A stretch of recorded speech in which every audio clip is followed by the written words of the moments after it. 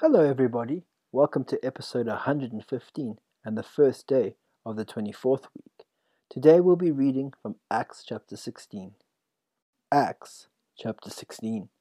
He came to Derbe and then to Lystra, where a disciple named Timothy lived, whose mother was a Jewess and a believer, but whose father was a Greek.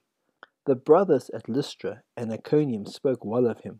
Paul wanted to take him along on the journey, so he circumcised him because of the Jews who lived in that area, for they knew that his father was a Greek.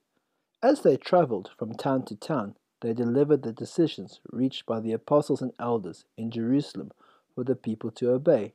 So the churches were strengthened in the faith and grew daily in numbers. Paul and his companions travelled throughout the region of Phrygia and Galatia, having been kept by the Holy Spirit from preaching the word in the province of Asia.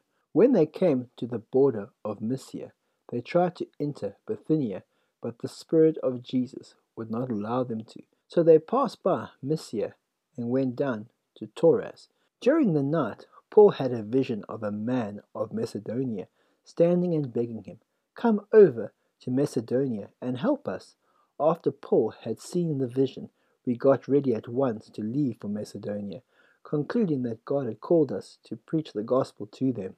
From Troas we put out to the sea and sailed straight for Samothrace, and the next day on to Neapolis. From there we travelled to Philippi, a Roman colony and the leading city of that district of Macedonia, and we stayed there several days. On the Sabbath we went outside the city gate to the river, where we expected to find a place of prayer. We sat down and began to speak to the women who had gathered there. One of those listening was a woman named Lydia, a dealer in purple cloth, and from the city of Thyatira, who was a worshipper of God. The Lord opened her heart to respond to Paul's message. When she and the members of her household were baptized, she invited us to her home.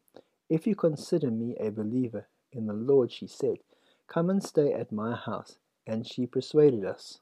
Once, when we were going to the place of prayer, we were met by a slave girl who had a spirit by which she predicted the future. She earned a great deal of money for her owners by fortune telling. This girl followed Paul and the rest of us, shouting, "These men are servants of the Most High God, who are telling you the way to be saved." She kept this up for many days.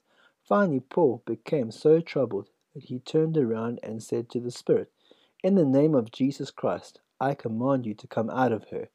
At that moment, the spirit left her. When the owners of the slave girl realized that their hope of making money was gone, they seized Paul and Silas and dragged them into the marketplace to face the authorities. They brought them before the magistrates and said, "These men are Jews and are throwing our city into an uproar by advocating customs unlawful for us Romans to accept or practice." The crowd joined in the attack against Paul and Silas, and the magistrates ordered them to be stripped and beaten.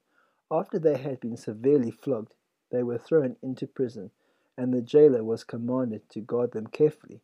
Upon receiving such orders, he put them in the inner cell and fastened their feet in the stocks. About midnight, Paul and Silas were praying and singing hymns to God, and the other prisoners were listening to them. Suddenly, there was such a violent earthquake that the foundations of the prison were shaken. At once all the prison doors flew open and everybody's chains came loose. The jailer woke up, and when he saw the prison doors open, he drew his sword and was about to kill himself, because he thought the prisoners had escaped. But Paul shouted, "Don't harm yourself, we are all here." The jailer called for lights, rushed in, and fell trembling before Paul and Silas, and then brought them out and asked, "Sirs, what must I do to be saved?"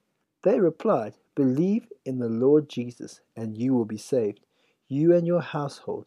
Then they spoke the word of the Lord to him and to all the others in his house. At that hour of the night the jailer took them and washed their wounds. Then immediately he and all his family were baptized. The jailer brought them into his house and set a meal before them. He was filled with joy because he had come to believe in God, he and his whole family. When it was daylight, the magistrates sent their officers to the jailer with the order, "Release those men."